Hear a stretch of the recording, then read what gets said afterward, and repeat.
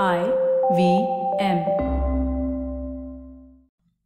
Welcome to All Things Policy, a podcast on everything from employment to aircraft carriers. We are a bunch of policy nerds based in Namma Bengaluru, and we like bringing fresh perspectives to Indian affairs and Indian perspectives to global affairs. I'm Yazad, an economist. And I am Shambhavi, a cell biologist. Hi, and welcome to All Things Policy. Are you sad that Game of Thrones has ended the way it has? No worries, because we have a brand new segment on All Things Policy, the Game of Tariffs, a regular tracker of what is happening in US-China relations.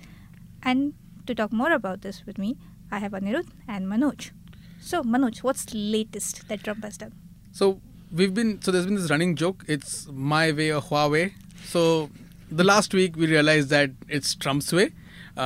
Essentially, a couple of weeks ago, the trade talks between the US and China broke down, and that led to a lot of frustration in Washington, which led to Trump finally signing an executive order which effectively bans Huawei and other Chinese companies, telecom companies, from operating in the US market.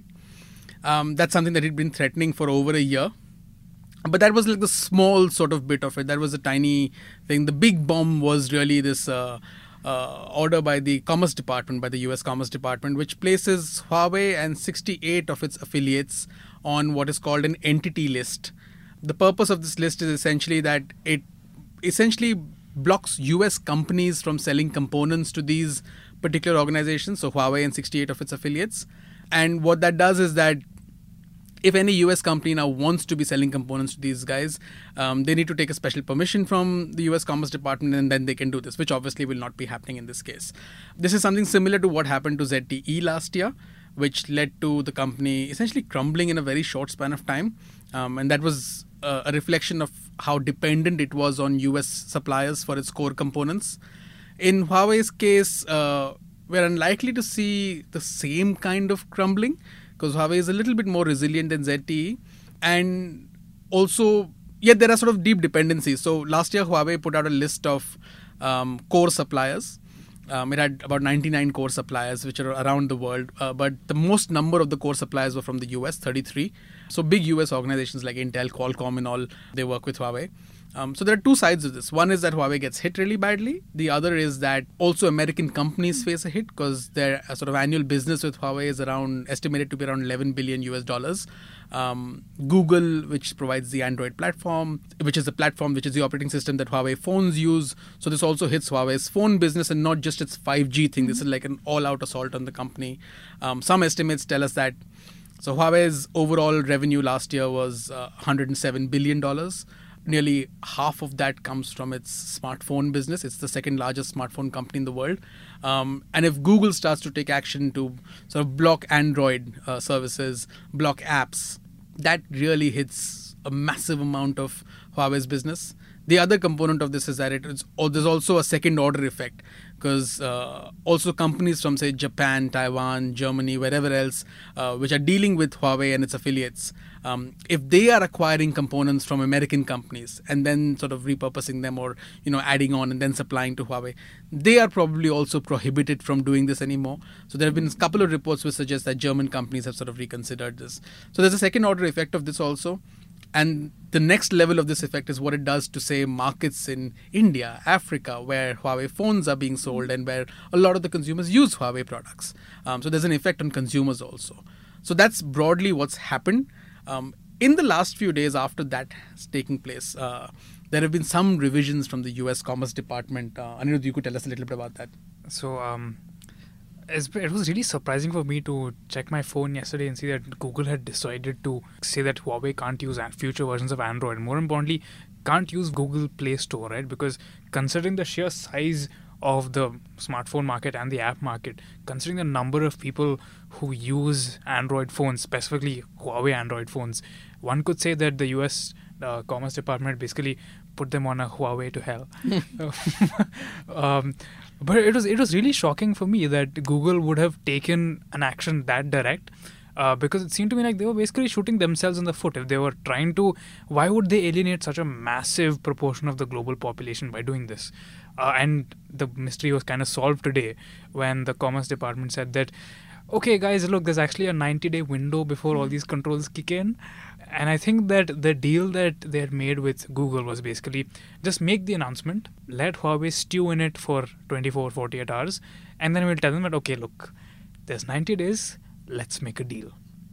And I So- think that's actually the broad thing, right? And this posturing on either side. Okay, so from a Chinese point of view, so from the American point of view, this is essentially the posturing that, look, we're going to roll the big guns out if you don't really talk to us, and if you pull the kind of hanky-panky that you did, that we agreed on an agreement, and then you revised nearly half of it and sent it back to us at the last minute, that's no longer on. And on the Chinese side, so in the last few days, ever since this has happened, first there is an official reaction. So your state media and party media has gone into overdrive with nationalism. So there's lots of stuff about American bullying and coercion, and how the Chinese will continue to fight. I mean, there have even articles that have come up which talk about, oh, we are a 5,000-year-old civilization. Do you think we can't withstand this? We've stood worst in the past.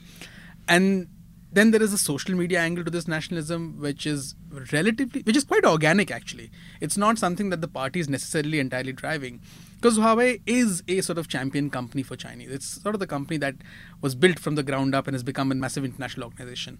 So there is a public nationalistic narrative, but there's also a sort of narrative which has been driven apart from, say, these official media reports and social media chatter. So Chinese, so there's now a song written by I can't remember who, but one of the guys is Are you trending going on to Chinese. sing, Manoj? Are you going to sing? I can't sing it, but there's a song written by somebody which is essentially about how the Americans are bullying us, and that's doing the rounds on social media. The national broadcaster over the last weekend has sort of back-to-back played movies which are of anti-American narrative, and a lot of the sort of American experts watching all this on Twitter are sort of arguing about, oh, so this is your proportional and measured response to us, showing movies about Americans being killed. But there's basically an upping of the ante all around. And in all of this, Xi Jinping decided that this was the time for him to go and visit a rare earths company. And he did that with his chief negotiator, Vice Premier Liu He, by his side. So that sends two messages. One is that don't mess with him. He's still my guy. So don't think that if he's coming and negotiating something with you, there is a division. And the second thing is to send the message that if you think you have these weapons that you can use against us, we have rare earths. So let's see how you build your flat screen TVs and how you build your mobile phones if we don't supply these rare earths to you. And China has a history of weaponizing rare earths. So in 2009, 2010, they had done this. And the US is quite dependent. So it's about 80% of American rare earth supplies come from China. China controls the market significantly so if you read the statistics, it's anywhere between 90 to 97% of global rare earth supplies come from China. And these are important minerals. These are used in across your modern technology, all the products. If we can just walk through the supply chain, right? So you have rare earths that are and you have companies based in the US like Qualcomm, for example, that design processors. And you have Intel or maybe Taiwan Semiconductors who manufacture who take the designs that Qualcomm is making. They take the raw material from China and they assemble processors, which then go to Chinese and American companies who design and manufacture smartphones, which run on particular operating systems. So it's a very complex and interlinked supply chain. And depending on your position in the supply chain and the amount of influence you have over any particular part of it, you're able to basically force your opponent to come to the table. I think it's very interesting to see that while the Chinese are able to do it with the primary resource at the very, very beginning of the supply chain, all the American leverage is at the very end of the supply chain. They're basically saying, manufacture your phone, whatever. Let's see how you do without an operating system. And I think that is so. So for the last few years, we've been reading reports about Huawei building a domestic operating system, sort of Huawei's operating system. Even if they build it, at the moment we've not seen a glimpse of it also. But even if they build it, I would bet that it's quite. Let me use that word that we use a lot in Indian movies. It's inspired by Android. It'll be significantly inspired by Android. And whether it's efficient, whether it can support some of this other stuff, perhaps you can cater to your domestic market. And maybe Africa. But even for Africa, you need to have access. So China's domestic market is very different as opposed to the markets outside China. Can you cater to their needs, given that they are far more connected to international sort of social media apps and that system, as opposed to the Chinese domestic market? So, and given that half of Huawei's smartphone sales come from the global market, so can you actually cater to that market? So it's difficult times for the company. I think they're so badly caught in this crossfire. And the funny thing is that all of this isn't really even about Huawei. Yeah. It's essentially about the deepening mistrust between China and America. Yeah, I was just going to ask, so is this like going down a slippery slope now? Because China obviously also has a control on a lot of the APIs that go into pharmaceuticals, right? You don't really want China at some point of time putting its foot down and saying that, oh, we control APIs and you're not going to get any. That's the broad danger, right? So what fed peace over the last 20, 30, 40 years? It was essentially globalization, which created its own fault lines, but essentially it brought trade and economics as this sort of bridge between different countries. If we are going to fundamentally decouple economies, where the notion of comparative advantage and free trade and all of that starts to sort of fall apart, then we are heading down this really, really dangerous sort of era where so look back at the Cold War. This is a analogy that people use right now, that this is a new kind of Cold War. But if you look back at the Cold War, there was really no economic linkage between the two blocs. Today, there is deep economic linkage. And the lack of economic linkage in the past made multinational corporations somewhat less important in that dynamic. Today, these corporations are very, very significant. So what role do these guys will now have on, say, foreign policies of countries? That's the other thing to look at, because this is now a completely different set of actors. So while you might have states which have their interests and which might feel a certain security being the sort of primary interest, these are actors who have very different interests. I mean, for everything that's happening between the US and China, every other week there are reports of Facebook trying to find ways to enter the Chinese market, despite what's happening right now. So there are different actors who are moving at different levels for different purposes. And a decoupling, whether it's even possible, at what level, and what dangers does it bring, is the issue. So yeah, it's a slippery slope. Yeah, and a lot is happening, right? So there was this NIH investigation into scientists of Chinese descent, and many have been asked to leave. Yeah. Because wait, what is that? People of Chinese descent have been asked to leave from US universities because there is fear that they have been linked to institutions in China, and they might have been sending information from the US to China. So that's one of the problems of doing this, right? In interconnected economies where corporations and knowledge sort of travels across seamlessly in the world that we live in. A lot of Chinese researchers and scientists. So the US has done this in a ham-handed manner. You've got a problem where you've identified that there are Chinese scientists and researchers who tend to be affiliated to the PLA, who tend to come to US universities or companies and work with them, and who misrepresent their affiliation with the PLA.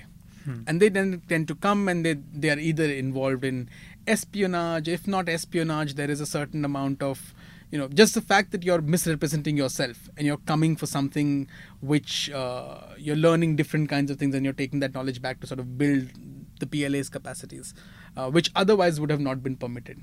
That concern has led to a somewhat increasingly blanket sort of crackdown on PLA, on Chinese researchers and scholars and scientists who are coming probably, there's a very small percentage and proportion of people who come with such an agenda, but the large majority of them are actually, people who are looking to further science, who are looking to further, their careers, who are looking to contribute to the discourse.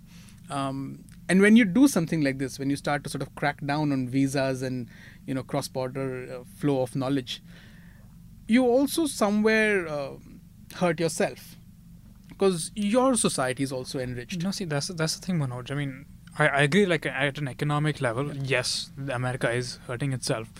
But I don't think that America is going to stop unless Trump perceives that his actions are going to have a clear political cost. Yeah. And the thing is that in this day of, nationalist populism, it doesn't seem like this kind of activity, even if it's going to harm your economy, cause people to lose jobs, cause corporations to lose money, it's not imposing a political cost on you. Yeah. And I agree with what Shambi is saying. I think we've been on the slippery slope for a while, to be honest. It's not something new. The very fact that you now have governments that aren't sensitive to public opinion or to lobbying the same way that governments of the past did, I think means that the age of globalization, and this is not just in trade but also on the internet, Yeah. it's definitely coming to an end. Yeah, I think that's the other sort of aspect of all of this is that that's the dangerous bit, right? So these fundamental differences of ideology, governance systems have existed for a long, long time. What's buffered this relationship is trade. That stabilized all these other issues. So it's not like the Chinese just started doing something in the South China Sea yesterday or last year or when Trump got elected. They did that for a very long time. It's not that espionage started soon after Trump got elected. Industrial espionage has been happening for a long, long time, to the point where Obama had even Can negotiated. themselves do it. I mean, Absolutely, yeah. the world's leading. Everyone's do it. So Everyone does it. I don't think, and also some of this aspect of industrial espionage, particularly through Huawei, is a little bit overblown, because at the end of the day, all devices have some of these so-called backdoors, and the reason for the backdoor is that you need to be connected to the manufacturer who's going to essentially provide you upgrades and services and whatever, and for him or her to also have data about how the device is operating. The issue is, can you monitor what's being sent over?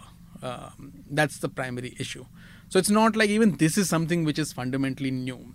What's fundamentally new is that there has been a trust breakdown between these two countries, and they are playing a high stakes game of chicken, in which is sort of causing the rest of the world to sort of jump around and say, okay, now what are we going to be doing? Because if you look at the Europeans, they've gone from saying, we recognize the threat, we understand there's a problem, we also don't want the Chinese to come and take over our strategic companies and our, companies in our strategic industries.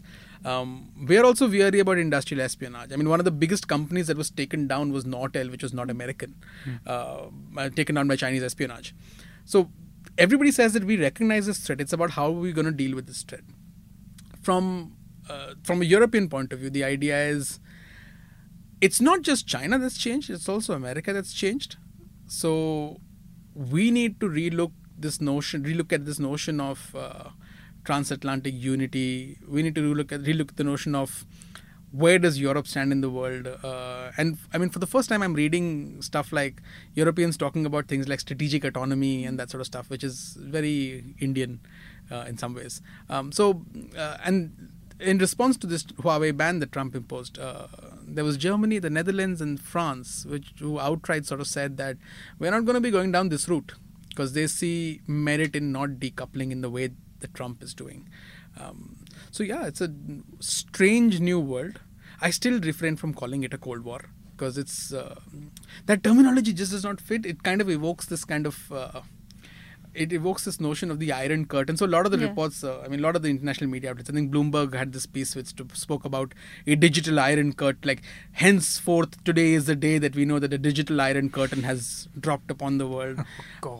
Maybe 90 days from now, depending on what Trump does. But I remember we had this conversation, and I had asked you whether this was a Cold War in aspects of gene editing. Yeah. Because US and China trying to outdo each other and create genetically edited babies, humans, whatever, fast. And you had told me that possibly not, because China is still trying to curry favor with a lot of the other countries around it.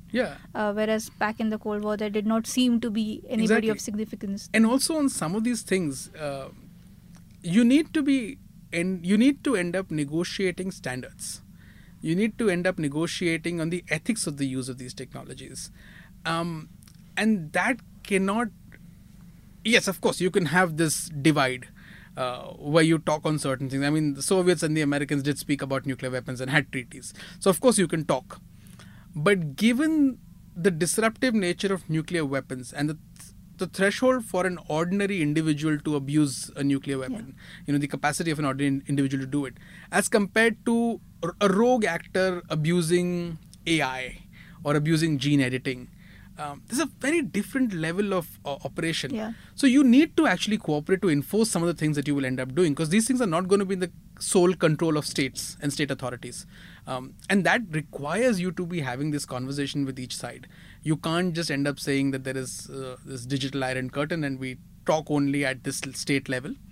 So therefore, I find this Cold War analogy slightly a misfit in some ways. Manoj, but the way that you phrased this right now, right? You said you need to be talking, but that doesn't mean that countries will actually talk.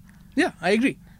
Yeah, So- no, I agree. And I think this is a great example now, right? I mean, I guess we'll know in 90 days whether or not China actually comes to the table and makes the concessions that Trump wants. But it doesn't, it's from what you've told me, China seems to have painted itself into a nationalist corner. Yeah. They can't make any major concessions, Yeah. and Trump's obviously not going to do that. Yeah, I mean, I think the Chinese can make some of these concessions. Whether they implement them is another thing, and the pace at which they implement them is the actual sort of meat of the argument. But I do think that their issue to me primarily, apart from some of the tangible things that we can't be changing our laws publicly, bowing to pressure from the US. The public bit of it is very important. So throughout this period of negotiation with the Americans, the Chinese have framed any legislative change that they've made, and they've made some legislative change. So they've strengthened the IPR law, they've changed their foreign investment law. So they've made some of these changes. How satisfied is the US administration or American Chamber of Commerce or the European Chamber of Commerce and so on and so forth is another thing. I think when the investment law was being passed, before it got cleared, the last week before that, you had statements from the American Chamber of Commerce in China saying, we're unhappy. And then a week later, it was that, okay, we expressed our displeasure. They actually spoke to us and they've made some of the changes that we required. There could be more, but yeah, they've done some of this stuff. But the Chinese sort of portrayed that in the context of this broader reform and opening up. That, look, we've been saying that we are reforming and we are opening up, and this is part of that. So I don't think the narrative control is going to be that difficult publicly. The issue for the Chinese leadership would be how that impacts vested interests within the party and whether there is an elite fracture that happens. I don't see any signs of it, but then again, it's such an opaque system that you can't really make out what's happening. But I don't see any signs of elite fracture. I don't see any signs of the kind of pressure that, say, we saw a year or so ago when Xi Jinping had his constitutional amendments, and after that there was this whole summer of discontent theory that the elites are not talking to Xi Jinping and there's a massive issue, and his Liu He is under pressure, and heading into their summer retreat meeting of the party, you're going to end up in a situation where there could be actually criticism of Xi Jinping. None of that happened. None of that happened publicly. Whatever the negotiations were behind closed doors, we don't know. But I don't see that sort of narrative at the moment around China. I think it helps Xi Jinping to have a nationalistic narrative around him, given that the economy is slowing and given that external pressure is growing. But I don't think it necessarily reduces his ability to climb down on some things. I think he can climb down on some things. I don't think it necessarily reduces their ability. It's just about how this happens and the time frame within which this happens. Because clearly the Chinese have seen that certain things we need to do, whether it was opening up their financial sector, easing up restrictions on the auto sector, and they've done all of that. But if you're asking them to fundamentally change industrial policy, that's unlikely to happen anytime soon. The Chinese could probably offer a long-term period, a 5-year, 7-year, 10-year period within which some of this will happen. But their requirement was also that the Americans take away all tariffs, remove all the tariffs. And the Americans were basically saying, we'll keep some and we'll keep the option of a snapback in case our agreement is not effectively enforced. So those were the sort of sticking points. And I think some of that can be overcome. I don't think that the Chinese would not I think there are spaces where they can negotiate and they can come to terms. I don't know exactly. I mean, it's very unclear as to what happened that these talks broke down. But the Chinese essentially went back saying, nationalism, you can't fundamentally challenge us on principle of sovereignty and all of that. But I think that's a bargaining position that you can climb down from. And I think in June, towards the end of June, when the G20 summit happens in Japan, Trump will be meeting with Xi Jinping, even if they don't have a formal meeting, which I think they will, although we don't know right now.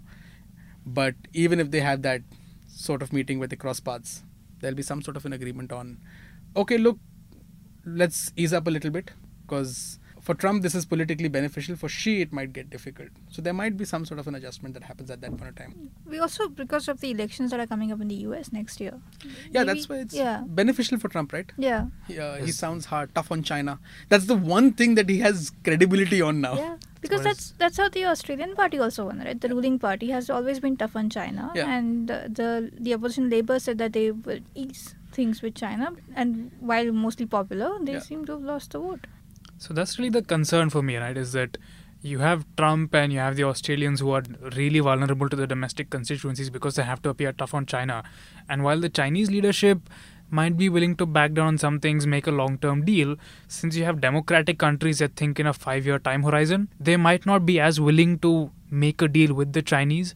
And that might cause the Chinese to say, okay, say bye-bye to your smartphones, everybody. And that's possibly going to be disastrous for the global economy going forward. Oh dear. On that disastrous tone, we're going to stop here. Thank you, Anirudh and Manoj. And do keep listening to All Things Policy, especially episodes on the game of tariffs. We'd love to hear what you think about this chat.